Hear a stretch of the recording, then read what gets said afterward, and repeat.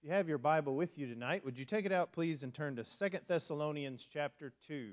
2 Thessalonians chapter 2. We'll be looking in verses 16 and 17, and that will provide the basis for our lesson tonight. 2 Thessalonians chapter 2, verses 16 and 17. Eric's giving away my secrets. I like having something spiritual to contemplate through the week, just a little something to focus on, to think about, maybe a word or a phrase or an idea, a short passage of Scripture, and I like chewing on that throughout the week, just focusing on something really small, bite-sized, and trying to look at that thing from every angle. And this week, it was the end of the second letter to the Thessalonians. Paul ends that letter this way in 2 Thessalonians chapter 2, in verses 16 and 17. Now may our Lord Jesus Christ Himself and God our Father, who loved us and gave us eternal comfort and good hope through grace, comfort your hearts and establish them in every good work and word. What a simple thought. God our Father, who loved us. Putting that in even more simple terms, God loves us. And maybe you think I'm silly. What an obvious thing to spend your week thinking about. But are there many better things to think about? Many of us learned this truth with a simple children's song. Jesus loves me, this I know, for the Bible tells me so. But even that is deeper maybe than we give it credit for. It's something that communicates an idea to children, and yet there's depth to it even for us as adults. The Bible is what reveals the very spirit and mind of God. It is God's mind, His Spirit, His Holy Spirit that is revealing His love for us. What does the whole Scripture reveal from Genesis to Revelation? God loves me.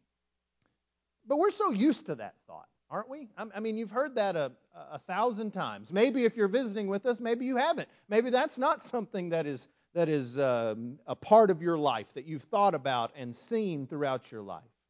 But whether you have or haven't, take that in for a second. Mull on it a while. Maybe make this what you think about this week.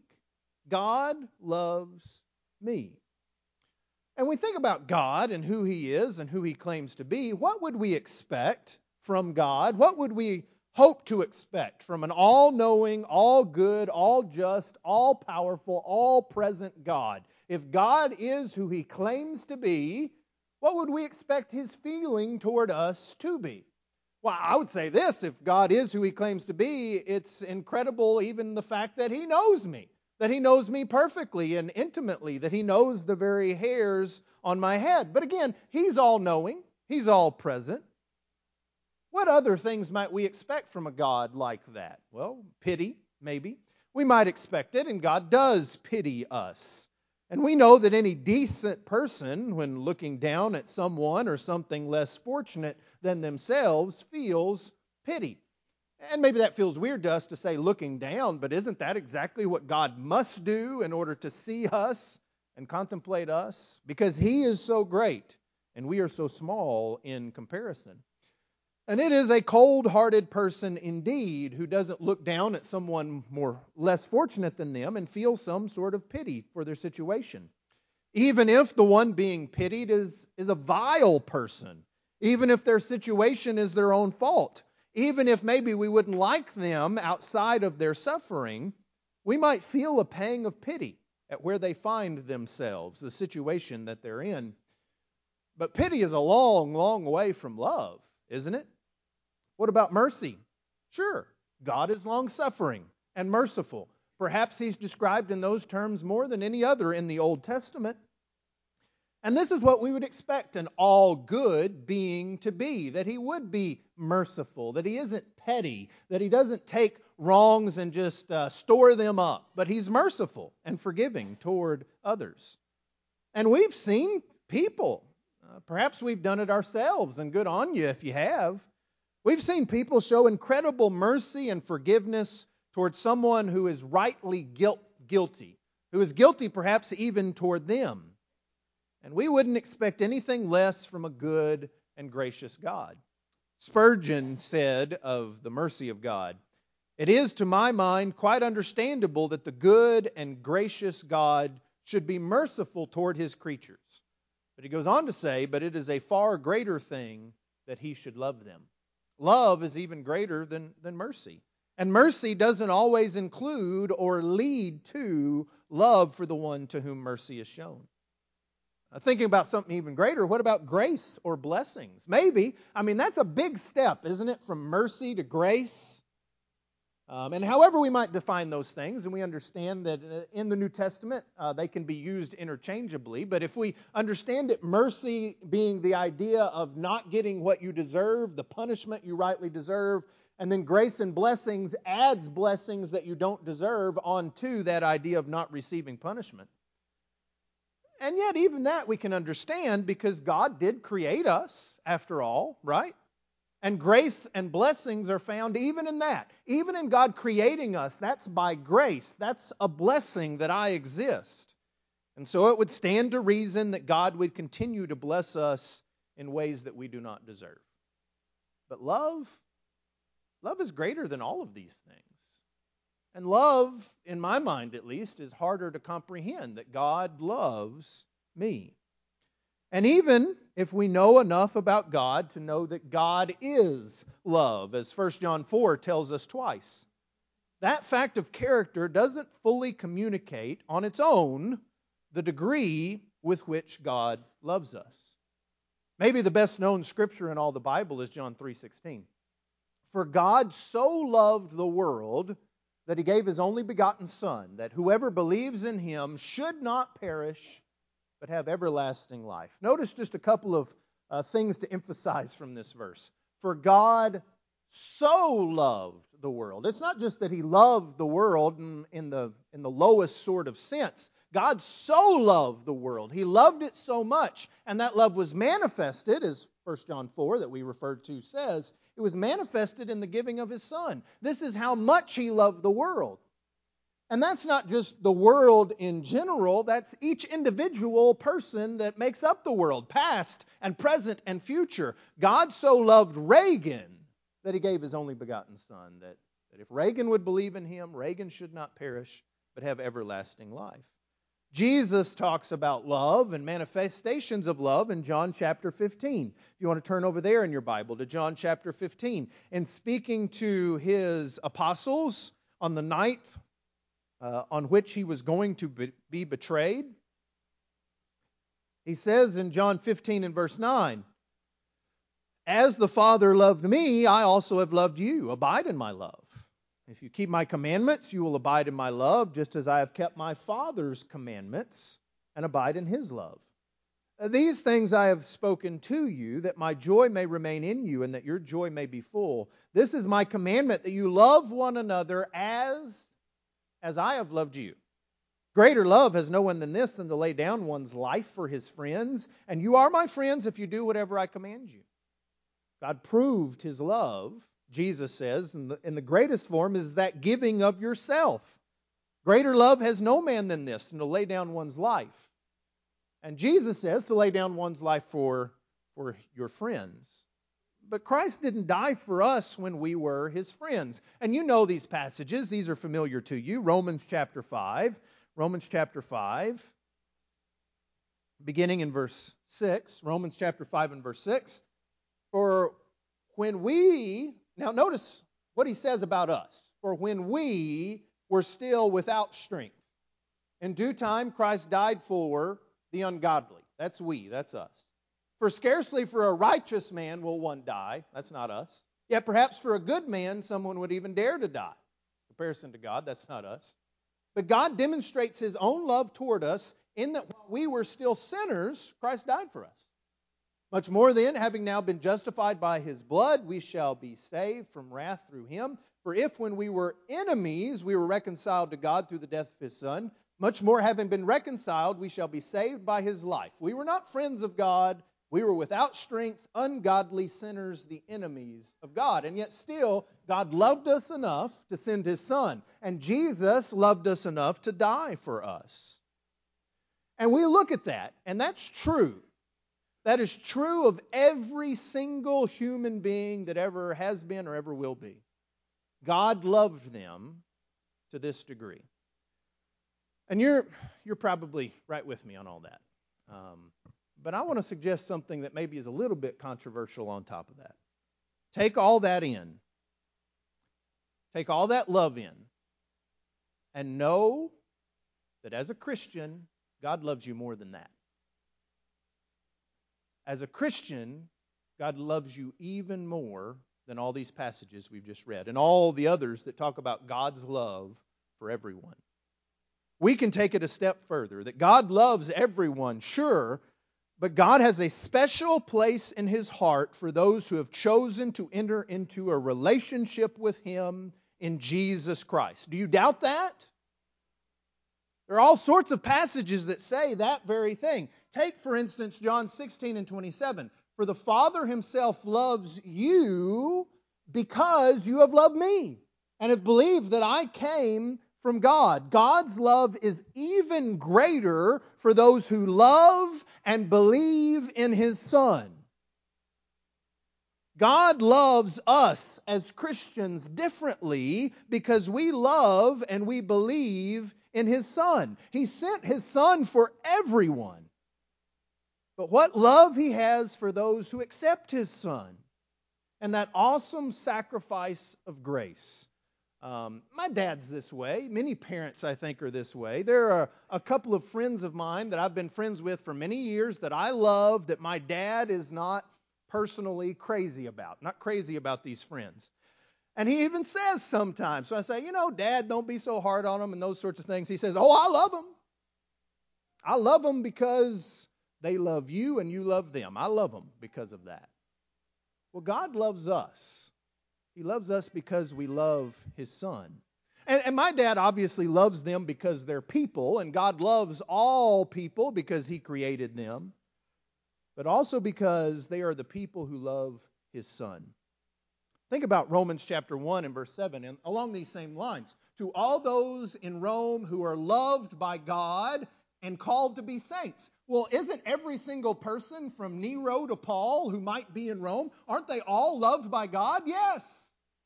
But these Christians in Rome, Paul wants them to know that God has a special place in His heart for them. These were the saints who have a special expression of God's love. What about a verse like this? We use it a lot when it comes to the giving of our means. 2 Corinthians 9 and verse 7. So let each one give as he purposes in his heart, not grudgingly, nor of necessity, for God loves a cheerful giver. Well, what about a begrudging giver? What about someone who gives just because they have to and their heart isn't in it? Does that mean God doesn't love them? Of course not. Of course God loves them. But He doesn't love them in the same way as the one who gives cheerfully. 1 John chapter 3 and verse 1 puts it this way. Behold, what comes to your mind when you think of that word? Behold, something great is about to be said. Pay attention. Wake up. This is going to be amazing. Behold what manner of love the Father has bestowed on us, that we should be called children of God. Not just what love God has bestowed on us. Behold what manner of love. What an incredible love that God has shown that we could be called His children. We are in awe of the fact that the Creator of the universe loves us, but not just loves us. He loved us enough to send His Son to die for us. And if we are obedient to His will, we can be His children. God loves us as Christians differently because we love and believe in His Son, but also that very idea that John is talking about there. He loves us differently because we are His children. Even as we read in this passage I've been thinking about all week, now may our Lord Jesus Christ Himself and God, our Father, who loved us. I want you to know, if you're here tonight, I love you. If you're my brethren, I really love you. I love all people. But that love that I feel for you is different than the love I feel for my two daughters. Without hesitation, I would give my life for them. I always have pure motives in what I direct them to do. Like 99.9% of the time, when I tell them to do something, it's because I believe it is what's best for them. And I don't have Shame on me, but it's true. I don't have that same purity of motives with everybody else. In some ways, I love Stephanie more than I love my daughters, but the purity and selflessness of the love that we have for our children should give us a glimpse of God's love for us. God loves us because we're His children. And you just love your children differently than you love anybody else. And God loves us as Christians differently. I thought about exactly how to phrase this, and I struggled with the right way of putting it. God loves us as Christians differently because we are trying. You know, there's lots of people in this world who have no desire to seek God. There are those who claim to know God, and yet they don't do anything at all for God in their lives. Again, this passage that we just looked at in 2 Thessalonians chapter 2, God is going to comfort our hearts, but also establish these brethren in every good work and word. They're going to be established in these things, and God loves them because they're seeking to work for Him. And one of the rebukes that Paul had given these brethren is because they had stopped working. And Paul says, God wants you to work, and God loves you when you're trying to work for Him. And I know, this is where the preacher has his caveats, right? I know there's plenty of good teaching that has and needs to be done on not earning our salvation. I've done that teaching. I'm telling you tonight, there's nothing that you can do to earn your salvation. That obedience alone isn't enough to save us because we'd have to live perfectly. But don't get the idea that is peddled by so much of this world and so many who profess to be Christians that obedience is not important to God. You know what God loves? He loves when you're obedient. He loves when you're trying to be obedient. And well, He ought to. Because Jesus and Paul and others throughout the Old and New Testaments equate this idea of love for someone with being willing to do what it is that they ask you to do. If you love me, keep my commandments, Jesus says. We do, and so we try. We try our very best to keep His commandments. Good works are important too and required by God. And God expects us to give our all in everything we do for Him. And that's scary. I understand the uncomfortableness with this idea because sometimes we do try and we try hard and we fail. I'm trying to do what's right and yet I'm sinful. Yet I fail and fall into sin. I don't do what it is God has called me to do, and that can be discouraging. What more am I supposed to do? What more can I do?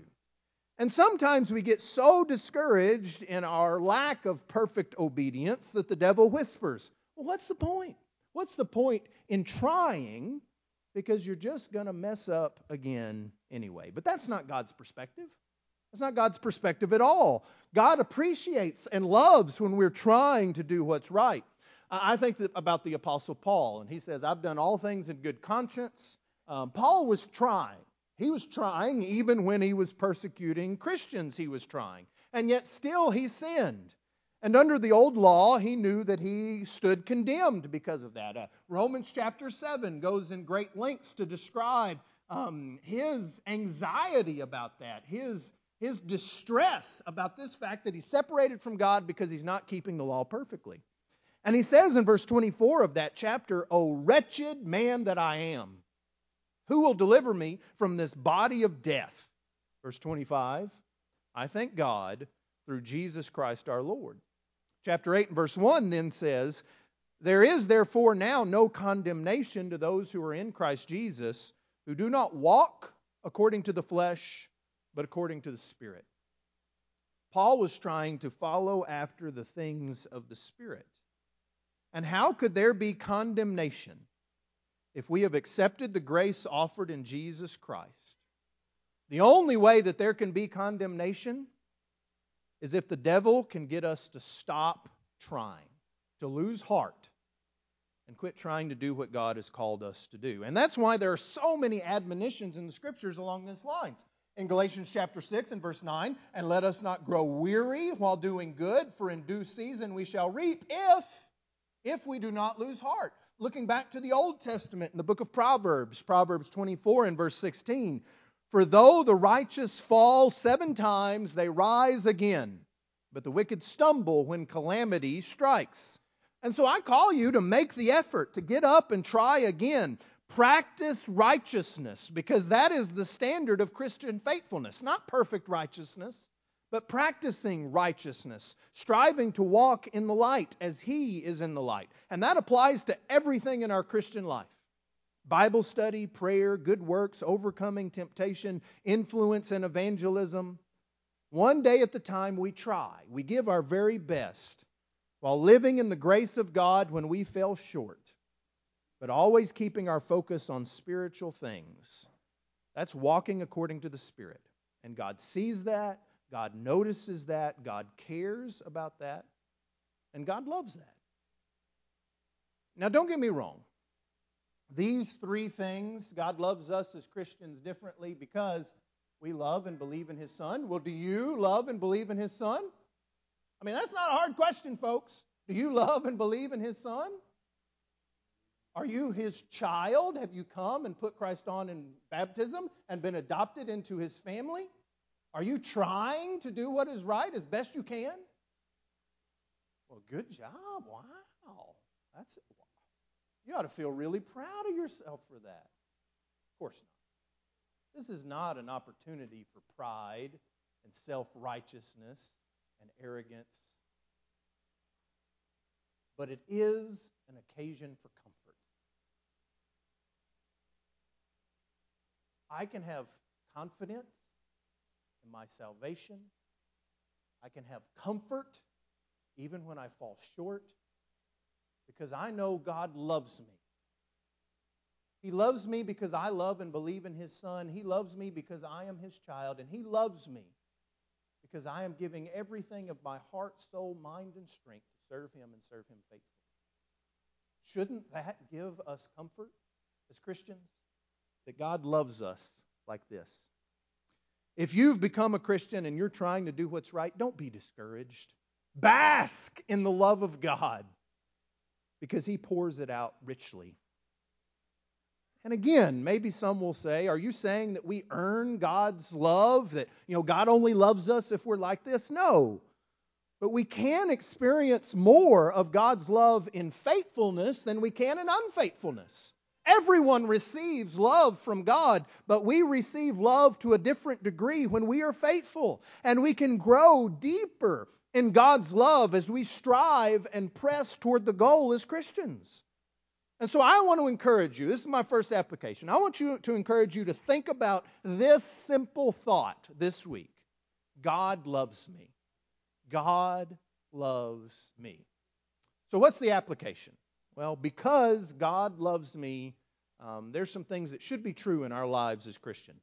Because God loves me, I should see my self-worth.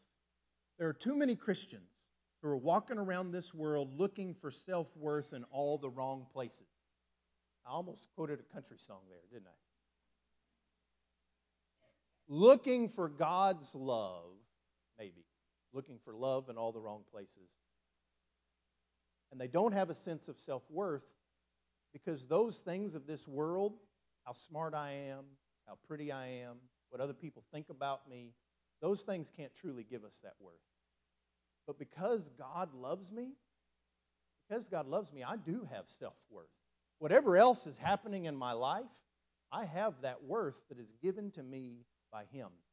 Galatians chapter 2 and verse 20, those of you who know me know that this is kind of like my theme verse for my life. This is what I'm trying to live out every single day. This is my mantra, what I repeat to myself.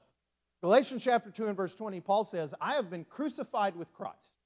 It is no longer I who live, but Christ lives in me. And the life which I now live in the flesh, I live by faith in the Son of God, who loved me and gave Himself for me. You see how Paul personalizes that to such a degree? He loved me, and He gave Himself for me. And all of that is in the context of this idea of crucifixion. I have been crucified with Christ. In mind is the idea that Christ was crucified for me, and now I am crucifying myself for Him. And do we think about the crucifixion in those terms? That He loved me And He gave Himself for me. Now that should be convicting in one way. You know why Jesus had to go to the cross? It was for the sins of the world. But Jesus also had to go to the cross because He knew in another 2,000 years or so there would be a boy that was born that was named Reagan, and he would grow up and he would commit sin and he would need forgiveness. And Jesus Christ went to the cross because He loved me, because He loved Reagan. And He gave His life for me because of my sin, yes. And my sins put Him there, yes, as we sing sometimes. But He loved me so much that He'd be willing to go to the cross. Maybe put it in these terms. If there was no other human being that existed except you, Jesus would still be willing to go to the cross. That would be enough. Because that's how much He loves you. And if Jesus loves you that much, and God the Father loves you that much to send Him, how can we have anything but worth? A great and abundant worth. How much did you cost? The blood of Jesus Christ. That's how much God was willing to pay to redeem you. Because God loves me, I should see my self-worth. And secondly, I should converse often with Him. Love is something that should be expressed. And maybe we don't joke about it as much as we once did, but you've all heard the joke, as I probably have. You know, I told her I loved her on the day I married her, and if anything changes, I'll let her know. That kind of mentality. But we know that that's not accurate. Love is something that ought to be expressed and expressed often. And God expresses His love over and over and over to us. It's not like back there in Genesis, God says, well, I love you, and then I'll let you know if something changes. No, He tells us His love over and over and over. Should we not express our love back to God? Should we not converse with Him often? Should we not express our love in worship? Should we not go to Him in prayer? Should we not look for His response in the Scriptures? I'll admit, sometimes I'm not the best about this in my physical relationships. Not in telling people I love them. I'll tell people I love them. But in this idea of having this frequent conversing with people that I love, I'll admit sometimes I've hurt my mama's feelings when I go too long without calling her. And some of you call your mama every single day. I'm amazed by that. I'll be honest. I'm amazed by that. That's awesome that you do that. And you do that because you love her. And you want her to know that. And it hurts God when we don't desire to have conversation with Him. When we don't desire to converse with Him or commune with Him.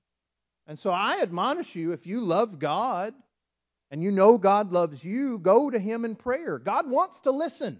He wants to listen to all the things you have to say. Think about your children. How much would you give for your children to just tell you all the things that they're thinking, all the things that they've done at school, and all those sorts of things?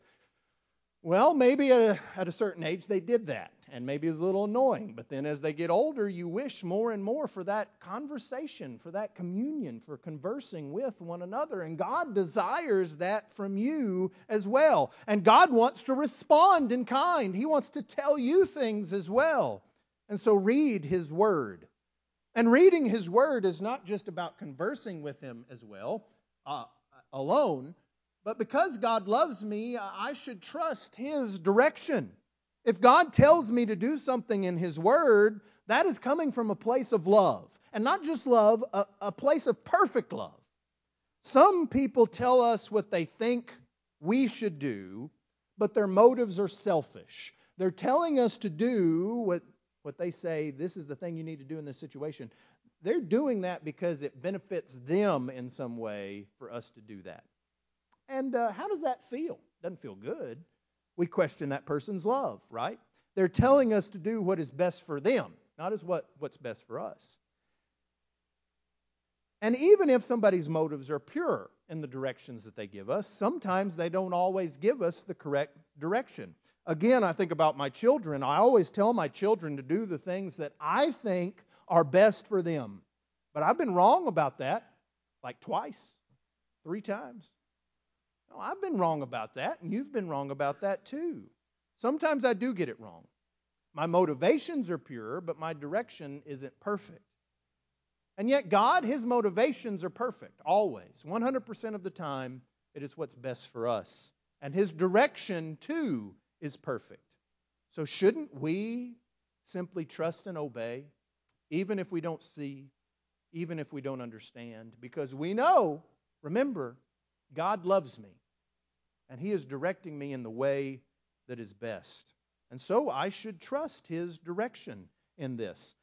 Deuteronomy 6 and verse 24 is a verse that we go over with our girls, and we want them to know and follow that God statutes His commands. And this is talking about the law of Moses, not even the law of Christ. But those things are for our good always. And we must remember that with our God. Because He loves us, the things He tells us are always what is best for us. And then finally, because God loves me, number 4, I should find comfort in His care. That's really the point and context of that passage from 2 Thessalonians, isn't it? What is it talking about when it says, now may our Lord Jesus Christ Himself and God our Father, who loved us and gave us eternal comfort and good hope through grace, comfort your hearts and establish them in every good work and word. There were some brethren in Thessalonica who didn't have comfort, and it was struggling with this idea of what's happening with my loved ones who've passed on. Christ hasn't come again. I'm not certain about where they are and if they're right with God or in the hands of God. What's happened to these folks who have died? And what Paul says is God has given you comfort before. He gave you comfort when you came to Him. And now I pray that He would give you comfort again. God knows and does what is best for me. Not what He thinks or hopes is best, but what is always best. And there is comfort to be found in Him. Have faith, dear brothers and sisters. God cares and God comforts. And maybe, in my mind, the best expression of this is found in Romans chapter 8. So turn over there. This one last passage, Romans chapter 8. And then the lesson is yours to do with as you will, to meditate on, to think about. God loves me. In Romans chapter 8 and verse 32, what a good summation.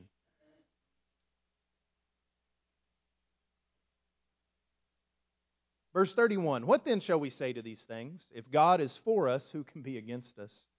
He who did not spare His own Son, but delivered Him up for us all, how shall He not with Him also freely give us all things? Our Lord Jesus Christ Himself and God our Father loved us. And that is seen most clearly in the sacrifice of Christ. If God sacrificed Christ for us, hasn't He proven His love? Hasn't He proven it to the degree that He'll freely give us all things that are good for us?